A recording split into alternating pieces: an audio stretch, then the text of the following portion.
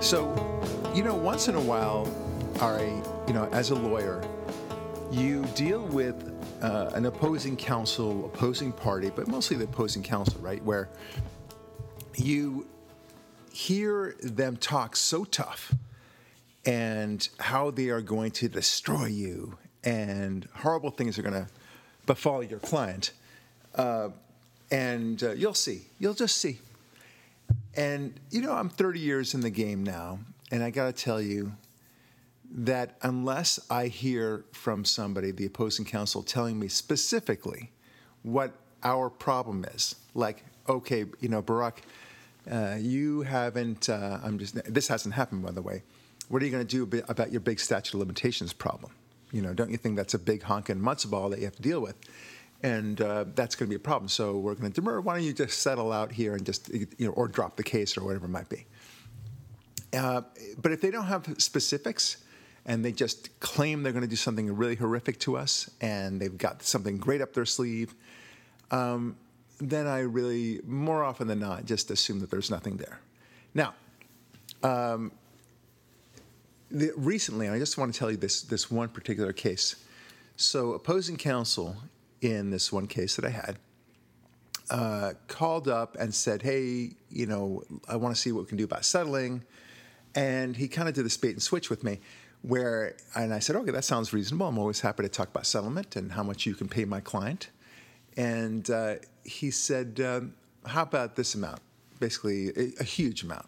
And I said, that's absurd because he wanted us to pay his client. And I said, well, okay, now I see where you're going on this. That's nonsense. Let's not even bother talking anymore. And it was, one of those unnerving, unpleasant calls. Nevertheless, I told him, look, I don't buy it. He goes, all right, you'll see. He knew something in his head. It was all a game for him. And, but it still bothered me a little bit. Then we took him, there was a stage one in this case, and we took him to arbitration, and we won. And the arbitrator awarded us a decent chunk of change. Actually, a very nice chunk of change. And so I got a call from this guy after that, and he said, okay, we're willing to abide by the arbitrator's decision, except that you pay us that amount, not us pay you that amount. And I said, okay, another clown move. But I thought, again, he was very smug and he was very confident, and which is interesting because confidence does have an impact. And I thought about it, but I, of course, said no to him, and it was nonsensical. But I thought, all the while, I thought there's something up his sleeve that I am just not seeing. And I kept on saying, what do you have? But he says, we'll play this, we'll play it out, Barak, you'll see. That sort of thing. Okay. Then the moment of truth sort of came. In the follow-up lawsuit, he sent out discovery. Now, for those of you who are not lawyers or not familiar with it, discovery is, generally speaking, written requests to find out information about your case or your defense, as the case may be. Show me all documents supporting your claim in paragraph 4 of your complaint that there was a breach of the contract, for example. Okay, that's classic discovery question. Identify all the witnesses who know about this. Identify all the facts that support this. And then there's requests for admissions. Admit that you failed to pay. Okay. This guy sends out discovery to us that was so childish and requested such ridiculous, obviously non-appropriate things that he revealed himself to me. At that point, the bubble had burst. It went poof, and realized I'm dealing with an idiot. Really. All that bravado, all that so-called confidence, that showmanship, and that like a snarky tone to me, I suddenly realized this guy's an idiot. and it all changed. The whole game changed. And we were able to go forcefully, and we did take it to the final step, and we won. In fact, we settled in the middle of the arbitration because the arbitrator looked at him like he was an idiot, and said, "You got to settle this thing." So we did settle for such a ridiculously low amount. It was wonderful for us. We got a total victory on this. So And later on, I saw his client just yelling at that very same attorney because his client must have spent, I don't know, $150,000 to get nothing. I mean, it was really extraordinary. So I loved it. It was a nice comeuppance, but at the same time, it was his idiocy wasted so much time. Any other lawyer, any reasonable lawyer would have said, all right, what can we do to resolve this and just get it done, right? You don't have to go to court on everything. In fact, you shouldn't have to go to court. But it was really remarkable to see this gamesmanship. So, look, this is the way it is with, people reveal information. I say this all the time. And in the same way that you and I already talk about, wondering whether there's a God out there, right? Whether God exists. If you look around, you'll figure out that there's a God, right? The amazing complexity of life, the amazing, the fact that the sun is always there, and it's perfect timing, and the axis of the Earth, and that we spin in a virtually exact circular orbit versus elliptical. I mean, there's so many things we talked about in the past. You can you observe certain things around you, and you can figure them out. Now, going back to people project information all the time, and you just have to be savvy for it. So, look, women know this better than men, generally speaking. A woman will go on a date, for example, with a man, and she will be able to size him up pretty quickly based upon a few things. How does he stand? Does he have good posture, right? How does he treat the waiter at a restaurant, if they go to a restaurant? Does he wear a decent watch? Does he wear a nice shirt? What about his shoes, right? So, watch, shirt, shoes is the classic line that you hear from a lot of women. A lot of women, when they were trying to figure out quickly whether a guy is of any substance. Likewise, if he drives a beat-up old VW car from 1992, okay, that says something about him, right? Anyway, that's the obvious, but at the same time, there are little things, that you can really pick up on. And generally speaking, for example, when you ask people a question and they don't answer the question, they divert to go somewhere else, that also tells you something. If they don't look at you while they speak, that tells you something. Tremendous amount of information is being revealed. You just have to pick up on it. And so it is, right? Like my car now has had an accident, nothing serious, of course, but, the passenger side, the driver's passenger, what is it? The driver's rear view mirror, side view mirror, got clipped. And it's broken now, and it looks all, and I'm racing to fix this. And the auto body shop keeps on saying, delaying and everything. And I want it not because I've got something huge to deal with or I have trouble seeing on that. I don't. The reason why is that I know I'm sending a signal. If I don't repair my car, I'm sending a signal that I don't have my life together, that I'm too poor to take care of my own car. That sort of thing. Or too negligent, or a chump, or right, a whatever schlub. it is. Yeah. Whenever I go into somebody's car, it doesn't have to be immaculate, but if it's messy, and I'm not talking about Cheerios on the seat because that happens a lot with parents, right? Not in my car. The point is that if it's really, really messy, it reveals something about them, right? You just don't realize how much information you're revealing one way or the other. So the bottom line is, take advantage of this information. Dress well, stand up straight, polish your shoes, right, and comb your hair, and don't dress schlubbily, generally speaking, and also speak with clarity and confidence. Okay, these are, again, you reveal information. And I find this to be more and more powerful as I live on the planet. Right now, I'm 56 years old, and I'm enjoying learning about this. Thank you. 26, there you go. Yeah, sorry. Plus 30. Anyway, and I use this in my profession all the time. When people, like I just gave you an example of this, when I see an attorney running into court and his tie is loose, it's clear that he tied his tie the last second, because he was late or whatever it was, and it happens more than once, that tells me everything I need to know. I know that this guy is going to lose this case. You guys, I mean, and women, you don't realize how much information you are revealing and how easy it is to pick up information about this. Anyway, that's enough about that. It's powerful information, and it happened yesterday in this other case that I was just telling you about, and it was a moment of great clarity for me. So tell us about how one of the great parties of American politics has been revealing stuff to us. And now you are going exactly where I wanted to go. That's why. You are correct, sir. That's why I'm here. That's right. Thank you. It was Johnny Carson's sidekick. What was his name? Ed McMahon. Ed McMahon. Yeah, you're my Ed McMahon. Right. I figured that was that kind of moment. You are correct. You are correct, sir. You're a genius. All right. Please don't fire me.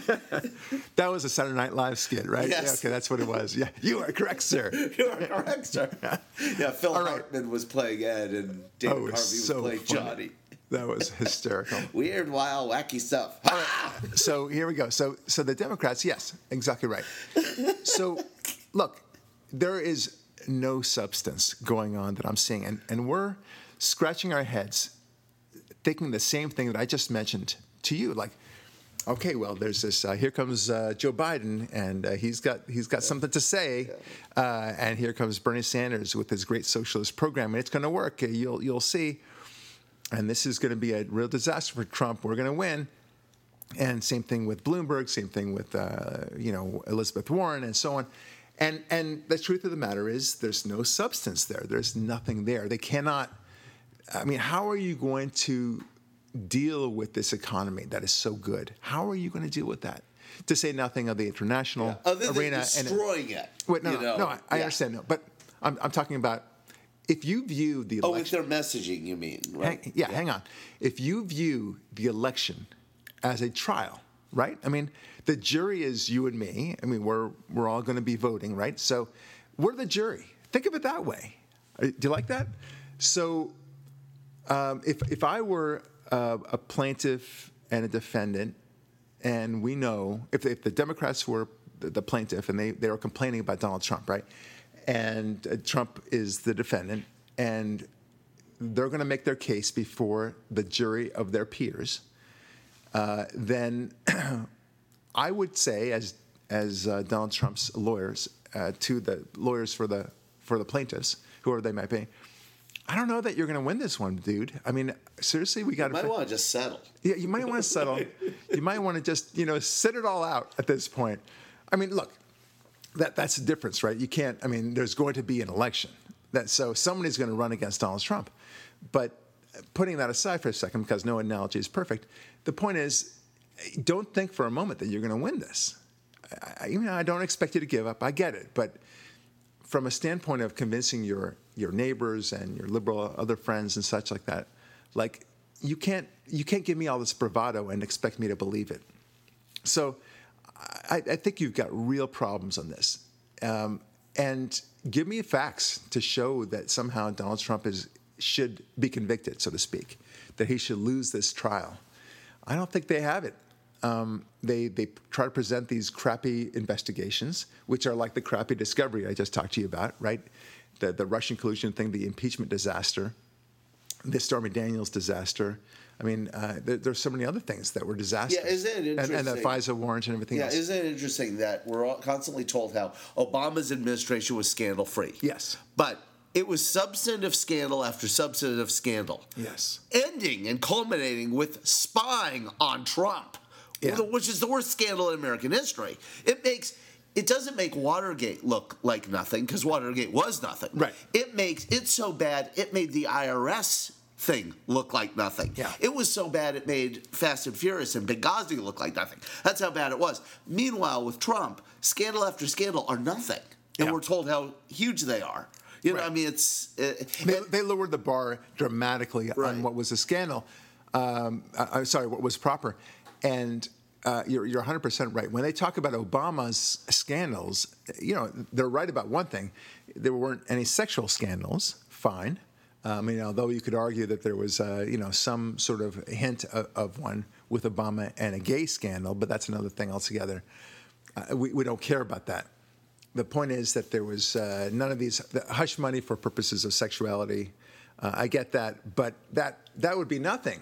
I'd welcome that compared to what happened with Benghazi, compared to what happened with the IRS scandal, compared to the Fast and Furious, compared to the tax thing that we just talked about, the FISA warrant and everything else.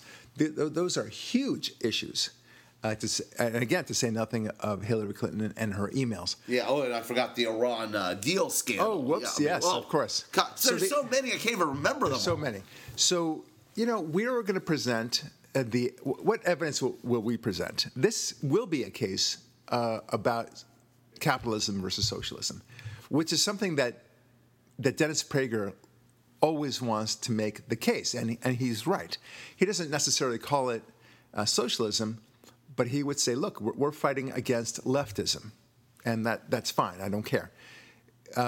Romney and McCain, and to a lesser extent Bush, would talk about, John Kerry, would talk about Obama, in both cases for McCain and Romney. And his policies wouldn't work, and he didn't do this right, and he didn't do that right. Yeah, but he's a nice guy, and he's my friend. Right. I would just do better. But although I never liked George H.W. Bush, I certainly preferred him over Dukakis, he got one thing right during the campaign. He referred to Michael Dukakis as the L word, the liberal, right? And he correctly portrayed the issue as conservatism versus liberalism. And he was spot on, and he slaughtered Dukakis as a result of it. Yeah, if only he governed that way. Yeah, exactly. Good point. With Justice Souter, anyone, right? Yeah. So that was a disaster. He was not a tough guy. But the point is, he correctly campaigned. And the great news is that Donald Trump knows that this is the way to push it. Not about, he makes fun of Pocahontas. He makes fun of, Crazy Joe and all those things. And he has the appellations, all of that. But at the end of the day, when it comes to fighting the ultimate nominee, whether that's Bernie Sanders or Joe Biden or whoever, he's going to say, you want that crap? Okay, they're all about a socialist agenda. Yeah, and it doesn't work, my friends. This is a fight between a free market enterprise and communism. Yeah, if you will, it's a battle between good and evil. And he phrases it as either I love how he says in his State of the Union speeches over and over again, we will never be a socialist country. Yep. And we will never go back to pre-Trumpism. We made America. We were making America great again. We made America great. You're going to keep America great. It's like beginning, middle, end of arguments, and he closes the deal. We have shown you the way, and the beauty of Trump. I'm trying to capture it, and I think I finally figured it out. A great way of putting it. How should I say? It's the difference between. Okay, yeah, I was watching a movie recently that kind of focused on this. So it's the difference between a propeller airplane and thinking that that's the way to fight in war and jet fighters. Yeah. That's what Rockets. It is. Right. Yeah. So Donald Trump is the jet fighter. Like, there's a whole new way of flying that we never thought about before. And that's Trump. Before, everyone was flying in twin-engine propeller jets, and they thought, okay, we'll move from point A to point B, doing this and that, and everything was moving very slowly. Things, everything had to go through committee, and it would take years, and people would pay lip service to certain ideals, and we'll always we support Israel's right to exist and expect a huge applause from the crowd. Like, really, to exist? Thank you. No, we want action that is consistent with supporting Israel. And I bring up Israel not just because I'm so pro-Israel, which I am, but it's so emblematic of what Trump has done on every level, not just Israel. But Israel is great because he talks not just about understanding that Israel's an ally and we support her and giving a little bit of money here and there to show that we support her. It's more than that. He moved the embassy from Tel Aviv to Jerusalem. You do not know how significant a move that was, both in the sense of we are going to do what's right, and also sticking it to the Arabs who are hostile to Israel. And then third, to be able to say, I'll take that challenge on, that risk that there will be riots in the street. I'll see how much more angry your little street can get. Because he said the thing I've been saying for years. How do you get that Arab street any more angry than it's already been? Right, yeah. There's this tantrum. They're already angry. Right. Okay, so that's angrier. Yeah, so Trump showed the way. Yeah. In that one score, like, oh, wait, we can do that? You mean we can take action? That's okay? That's what he showed. And then same thing with the economy, right? He just started massively cutting all these regulations, like cutting the Gordian knot, literally the Gordian knot, because the regulations in America were so onerous and so bizarre and so self-contradicting that he just started cutting them. And it was a beautiful way of about going business. You know, there's that old movie, Mr. Smith Goes to Washington. Well, I think Trump is Mr. Smith. Yeah. He just changed things. He was the ordinary guy that realized that this is a bunch of garbage. He was the ordinary billionaire next door. That's right. Yes. You know, you have so many of them. Anyway, literally, that's true. Yes. But anyway, so he came in there and he showed, like the jet fighter, you can go a lot faster. You can be a lot more powerful, more efficient. That's what he showed. And I think, Ari, I'm not hearing this from any other commentator, but this is so important what I'm about to say. People are going to these Trump rallies not just because they've identified now as Republican and they don't like the Democrats and they want to vote for him because, you know, it's kind of cool. Because now they want to see that he wins and they want to show that they're going to support him. It's more than that. It's that they want to show their appreciation to him directly. Yeah. They want to say thank you. To say thank you. That's right. Yeah. Thank you. And this is and the Democrats, of course, will call this the cult of the deity and stuff like that. It's the exact opposite. Which is exactly right. They see him as a human being. And they see him as an exceptional human being. He's no different than Stephen Jobs, right? And think about that. And we're going to have a whole podcast on this issue. Donald Trump is Stephen Jobs. Of politics, yes. As far as the great innovator. It's a perfect parallel. Yeah. And you'll see next week. But nevertheless, you know, people never thought that Stephen Jobs was God. They admired him. They thought, okay, let's see what the great master has to do. No different than when Leonardo da Vinci had a new masterpiece or a new invention. It's great. Let's celebrate his coolness. I want to see what comes out of Leonardo da Vinci. He's not a god. That's not a cult of deity. And Trump is not that either. He doesn't profess to be. On the contrary, he instead demotes himself, of course, way below God, as opposed to one Barack Obama. Right. I mean, he's the first guy to go into American politics in a generation and leave poorer than when he got there. Right. Exactly. Okay. Right. Yeah. Talk about a guy who's sacrificing for us. Yeah. And there was a great saying. There was some meme that went along, which is the reason they're so angry is because they're not coming for me; they're coming for you. And I'm standing between you and them, was Trump. And that's true. We want to say thank you for taking on the deep state, for exposing their injustice, for exposing their corruption of our system, for destroying our justice system, for bifurcating it, for being willing to take that courageous hit that no other billionaire in the country would be willing to take. That's true. Or anybody would be a billionaire or not. We know, but especially billionaires who have it good, you know. We know that had Hillary Clinton won the election, that they would have propped themselves up, and the glory of the Democrat Party, and it would be all Pravda all the way, not in the full communist way, but eventually it would be getting there for sure, and.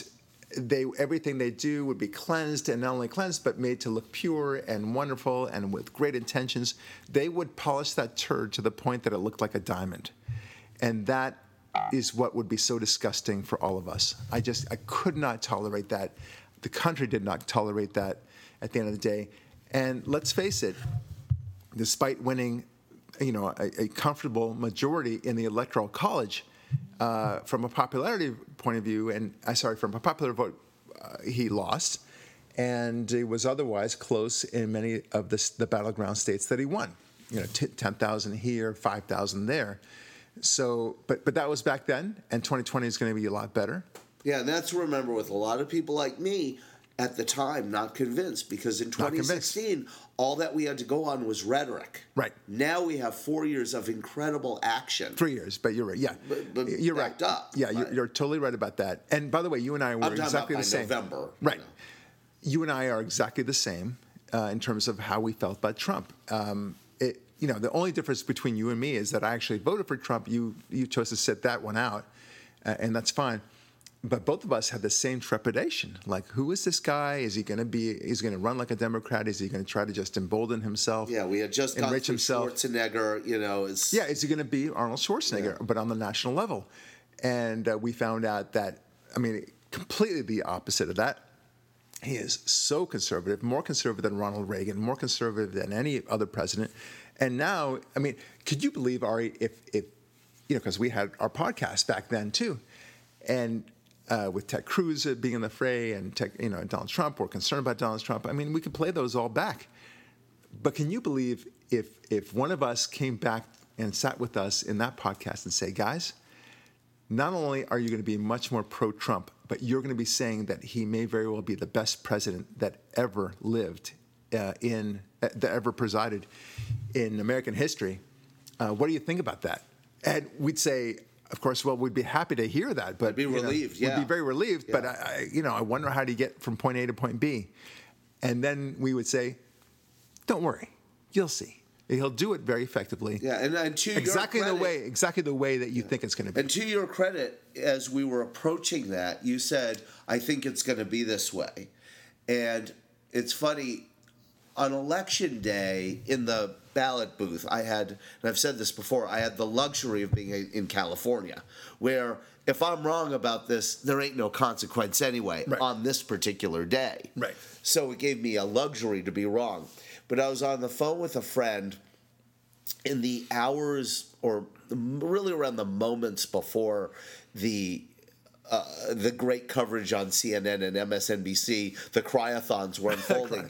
And we're on a phone with a friend who, like me, is conservative and suffering through the post-traumatic stress disorder or whatever that Schwarzenegger put us through, the PTSD. Right. And we're on the phone going, well, what do we really want to have happen here? I said, Carl, okay, you're Catholic, I'm Jewish, let's do the Shema prayer and a Catholic prayer. We did these prayers, and then I said to him, after we did those prayers, I think it's going to be best if our boy Trump wins, because let's put it this way, I know if Hillary wins, we're screwed. Right. And I think that in the final analysis here, if Trump wins, it's at least a question mark. Maybe good, maybe Schwarzenegger. If Hillary wins, we know it's Hillary. Right. Let's pray for Trump. Exactly. We say the prayer. 10 minutes later, we hung up the phone. 10 minutes later, boom, those results came out. My phone rings. It's Carl going, oh, my God, they're crying. This is great.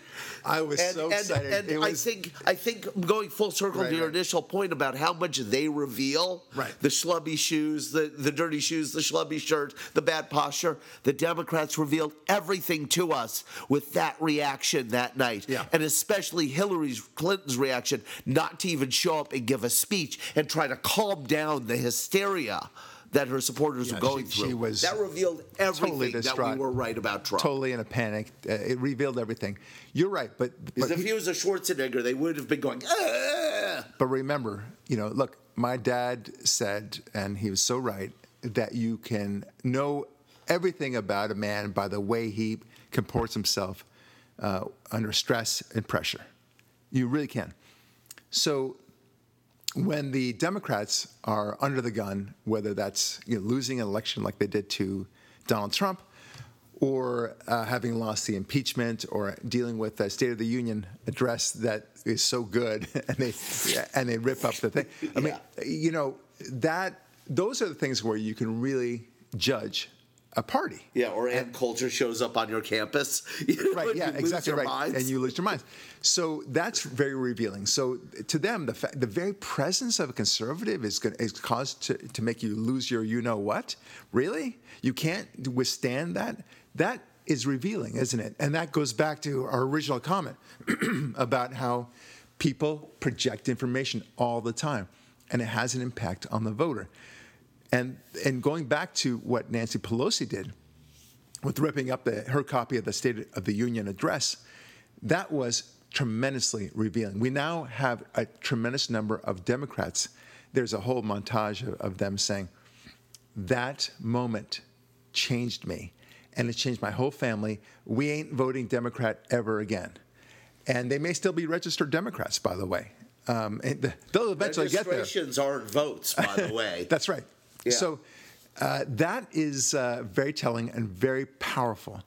So, but it's not a surprise to you and me because we bring this up all the time. We've seen their degradation of character going back decades. Yes, and that was expected. Right, it's expected. So we know with every little tantrum, they are changing.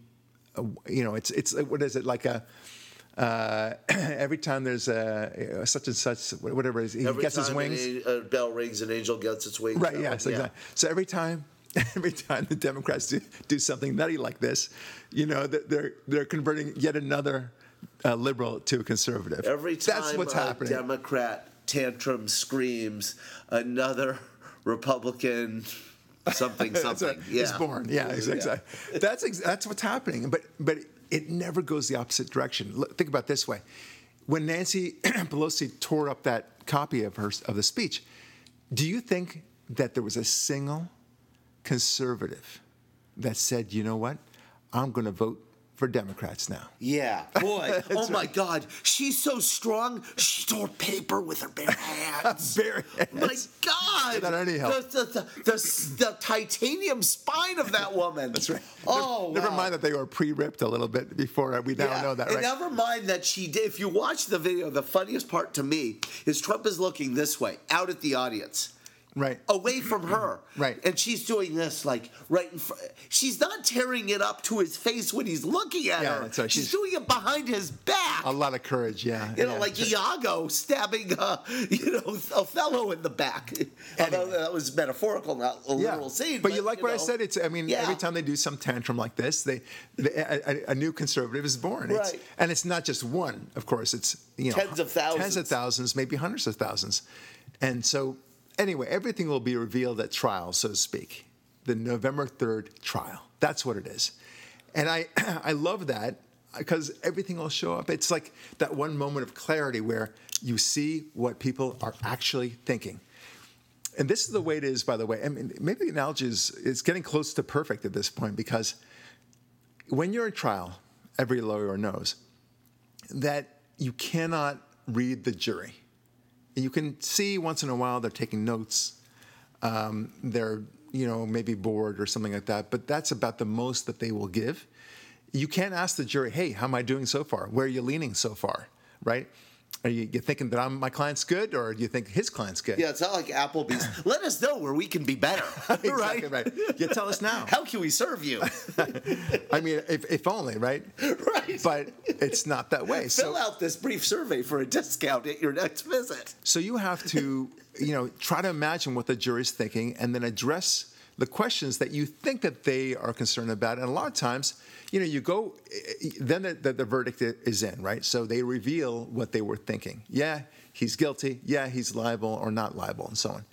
And sometimes you get the opportunity to talk to the jurors after. In fact, you almost always have the opportunity if you get a chance because you want to learn what was effective, what was not effective. So I remember one of our last trials, it's called polling the jury. So we met with the jury, and they all kind of circled around us, and we won that case. It was very nice. And I said, what do you think was effective? And what would, all that stuff. And they were very flattering. It was nice. They said some really nice compliments about our case, and specifically my opening statement. I always like to have really short opening statements. You got to be bold, and you say, in that case, we were on the defense. And I said, ladies and gentlemen of the jury, you'll see that this case is about just greed. This man wants a total partnership interest in my client's business. He has no evidence to that effect, no confirmation by email, no letter, no passenger pigeon. Nothing has ever revealed that for 20 years. Thank you. That was my opening statement. I just said that, I think, in about 20 seconds. And the jury said to me after, that was when we decided that you were right and they were wrong. The rest of it was just fluff. So I learned from that, not to just, pat myself on the back about this. I learned from that moment that to make short opening statements, right? And so that's the way it's going to be with this election coming up November 3rd. It's going to be so overwhelmingly revealing to the Democrats. Yeah, like look at Elizabeth Warren emblematically of this problem. Yeah. I have a plan about, or I love this. Tomorrow I'm going to reveal my plan that describes the plan I have about my plan. And it's an extensive plan with 465 points. Each one has other parts of a plan, and each one's planned out.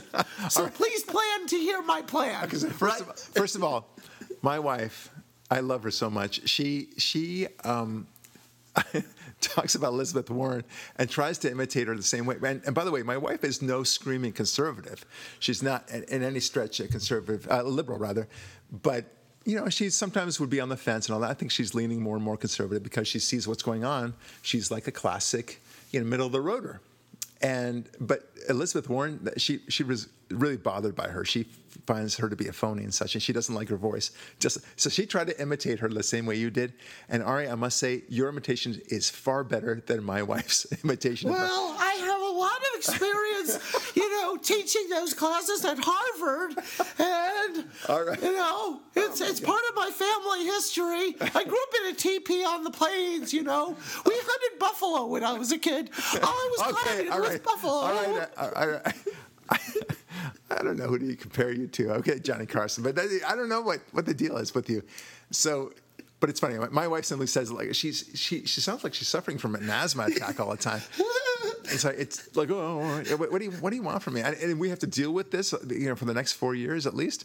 No, thank you. So, but anyway, going back to the plan concept that you're talking about, because that's a good point. You really think that people are going to go into the voting booth? Well, I like Elizabeth Warren because she's got a plan. I don't know what the details are, but it's a plan. Yeah, I'm going to vote for her so I can hear more about that plan. Right, yeah. Let's vote for the Obamacare so we can read what's in it. That sort of motive. Like, how about this? How about just sticking with what we have, which is working fantastically well, which already has revealed its plan, which is no BS, and cut those stupid regulations and allow the market to thrive. How about that for a plan, right?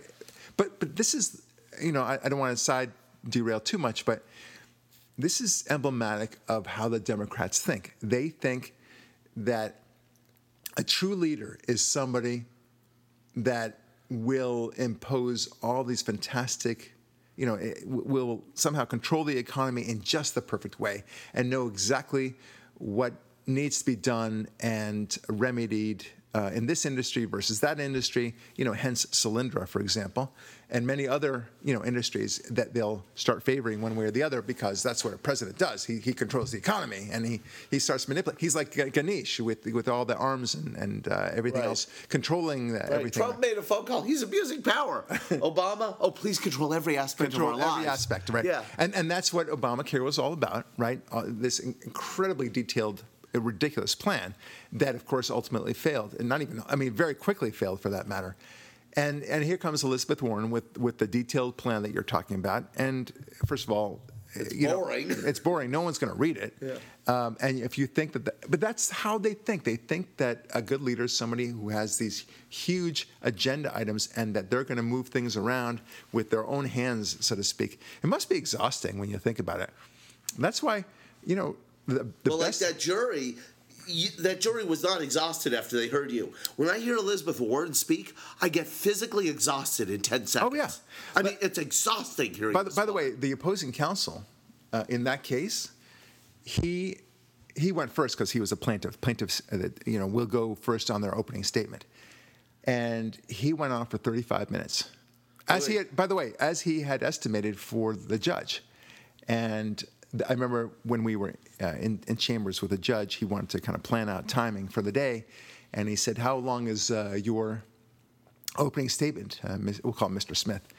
And Smith said, between 30 and 40 minutes. And the judge kind of, raised an eyebrow and he goes, okay. And how about you, Mr. Lurie?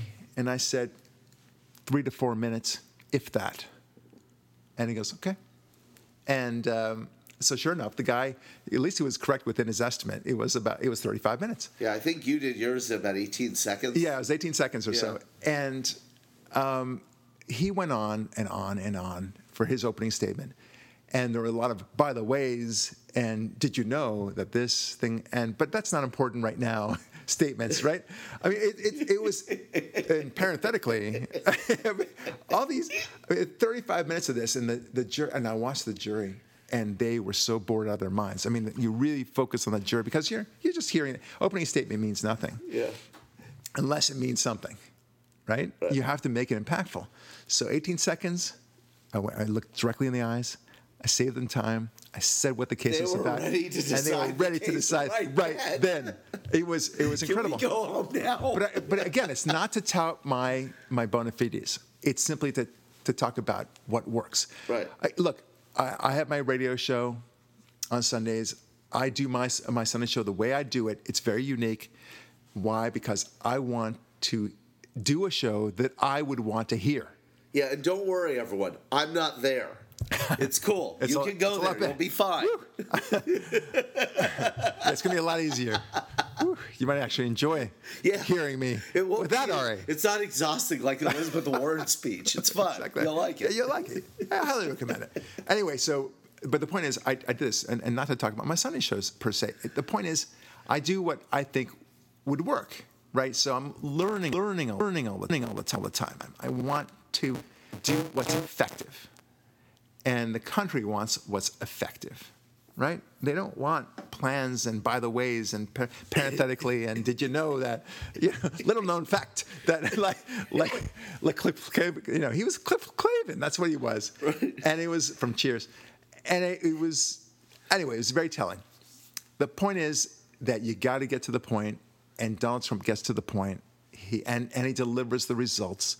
There's been no more effective president in the United States history. By the way, now I'm saying by the way, right? Yeah. But it's on point. The amount of time that a Democrat president spends on his agenda is far more than what a Republican president has to do. Why? And I'll get to that in a moment. We know that Calvin Coolidge basically just kind of showed up once in a while. He wasn't even 9 to 5 on the presidency. His nickname was Silent Cal. Silent Cal, and he just what he did is just, if he did any work, it was to limit the scope of government, get rid of various departments. He was very effective in that. And otherwise, kind of just sat back and let America be America. Yeah, make sure we don't get any stupid wars and But that was the way he viewed his job, and I think he was right. Ronald Reagan was the same way. Yeah, FDR his main mission, what Ronald Reagan was able to do was, first of all, get out of the way, which doesn't require any massive effort, and that allowed him to focus on what a president should be focusing on, and in his case, the destruction of the Soviet Union. Right, that was his main agenda, and by letting the economy be the economy, and it started roaring beautifully. The Soviet Union did collapse at the end of the day because he was able to devote all his attention to that. But the Democrats are so busy being busy, doing everything, thinking that they have to control it because if they don't do it, well, then the economy will collapse. They never got their economics 101 lesson.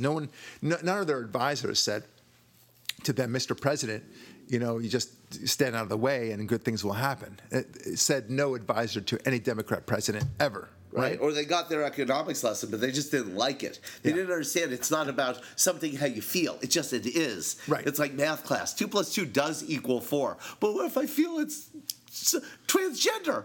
Sorry, that doesn't exist, I think everyone should major in economics in college. That's what I think. Like Alexandria Snooki? Yeah. Yeah, I mean, everyone Snooki should. Cortez? She doesn't. Yeah, she didn't. I think she took, some Marxist economics class. Yeah. That's self-contradicting, of course. But everyone should do it because they'll realize if you take an economics major, you are bound to be a conservative, at least fiscally. You're bound for that because there's the entire time that I did my economics major, the one theme you could take from it is the less you interfere with the economy, the better the economy will be. Yeah. And by the way, the economy, I think what you're meaning is the less you interfere with what people do day in, day out, provided they're generally good people, they're generally going to do the right thing. Oh, yeah. They want to go to work to better themselves or their own station in life. But based on how this country is set up, if you better your own station in life, the only way to do it is by bettering other people, by offering them, like you, good legal services and short opening statements. Right. Or, that's right. Well, the deference should be to letting go, right? Yeah. You should make exceptions to that only in extreme situations where the burden of proof has shown that you need to have something like that. For example, texting while driving, okay? When texting became a thing, starting 10 plus years ago, everyone was texting, and there was no specific law saying you cannot text while you're driving. And of course, the notion was, well, people are texting and they're driving and they're getting into bad accidents, and that's a danger to society. So they made a law saying you can't, text. I mean, they could have said anything more. You cannot drive while distracted. Whether that's texting or something else, right? Or reading a magazine, for example. They did, actually. Yeah, and that's the best way to approach it, because, reading a magazine, which is not texting, while you're driving is equally distracting, and you can easily get into a huge accident. So anyway, they stepped in for that particular issue, and fine, that's okay. But the burden of proof had been met, so to speak. There are too many accidents. Yeah, but the assumption is by Democrats that if you don't control things, then horrible things will happen. Example: minimum wage, right? The assumption is that if you don't have a minimum wage, then those rascally employers will just pay only slave wages, 30 cents an hour, and that's that. Well, and never paying attention to the fact that somebody is being offered only 30 cents. For an hour, is going to say no thank you and go to some place that's offering more. It's called competition. And it's not just competition for goods and services, my friends. It's competition for labor. That's the way it works. Whenever I hire somebody, I have to factor in that there are a lot of other people that are willing to pay this same person, who I consider a quality person, a lot more than what I'm offering him or her. That's the way it works.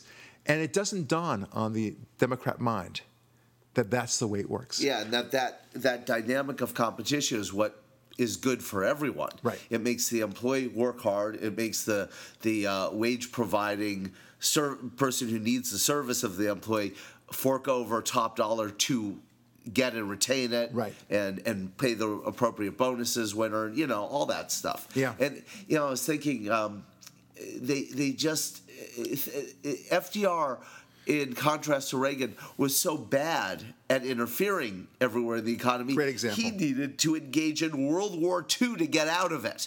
Well, I mean, that's the wait. Hold on. Yes, that's the mantra that the Democrats will play time and time again. It's not quite accurate. I understand why you said that. I'm making a broader point that essentially, the only way out of their economic death spirals is major cataclysms that murder millions of people. Right. Because it's that useless and that bad and causes the kind of dislocations that then plunge countries into war with each other. That's where this crap that they're espousing leads. That's where all of Elizabeth Warren's plans eventually go, unfortunately. Right. It's that despicable. It is despicable, and they do plan all these things, and they all fall apart. And then their answer to the falling apart of it, first of all, after blaming the Republicans or conservatives, is to say, well, we need more of these regulations, or we need to have tweaks in these regulations. Let's fix it, like Obamacare. Let's fix it, not repeal it.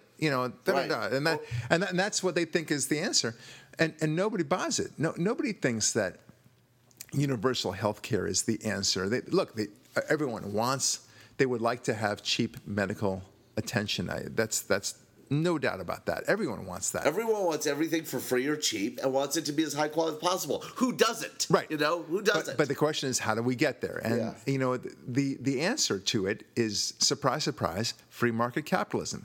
If you simply allowed people to get their services by way of the free market, there'll be doctors out there who partner up together that will service poor neighborhoods.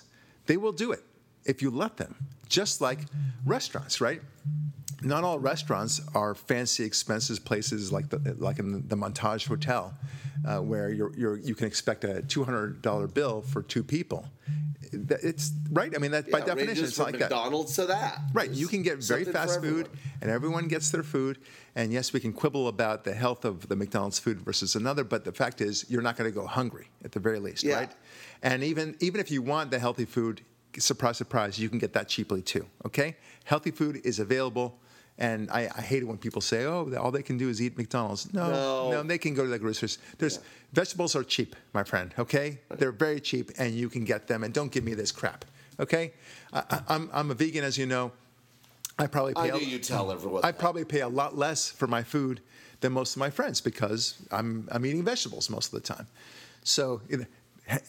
Wink, wink. That's the real reason why I became vegan. I'm so cheap. It's cheap. Anyway. No, but it's interesting. But the point is, there's a market for it, right. and there's a market for medicine and medical services, and it's because of all the interference that it's spiraled out of control as it is, and then they wonder then they blame the free market economy when it's not the free market economy doing this. Right. How do I have a $400 iPhone right here with more computing power than any data center from 20 years ago that cost billions of dollars to build?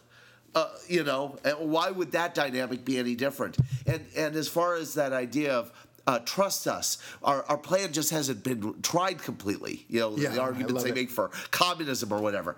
Same thing here in LA. They flood our streets with vagrancy and then tell us, but we'll be the people to solve it with some tweaks and a little bit of tax money. Right, like the arsonist who then tries to take credit for fixing or putting out the fire. Yeah.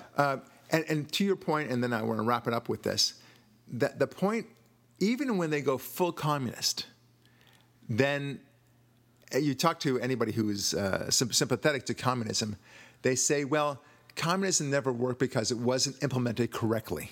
Okay, to which you say, how would it ever be implemented correctly? You tell me an example of where it could possibly work, other than your utopian fantasy. Where has it worked, and under what circumstances could it possibly work? Because it doesn't jibe with human nature whatsoever. That's their big problem. Human nature is their biggest obstacle, the biggest impediment. They don't know how to deal with it. They want human nature to conform to their ideology, not to have their ideology conform to human nature.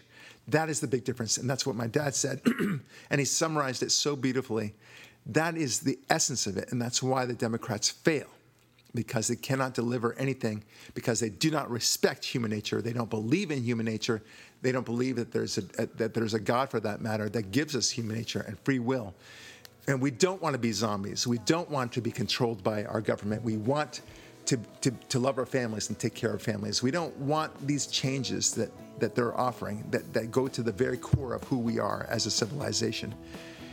And that's why when people see Nancy Pelosi ripping up the State of the Union address and going to tantrums and going and trying to blockade Ann Coulter and Ben Shapiro and so forth at Berkeley and other places like that, that's when a new Republican is born.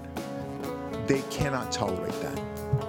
All right, my friends, thanks so much for listening, and we'll talk with you next week.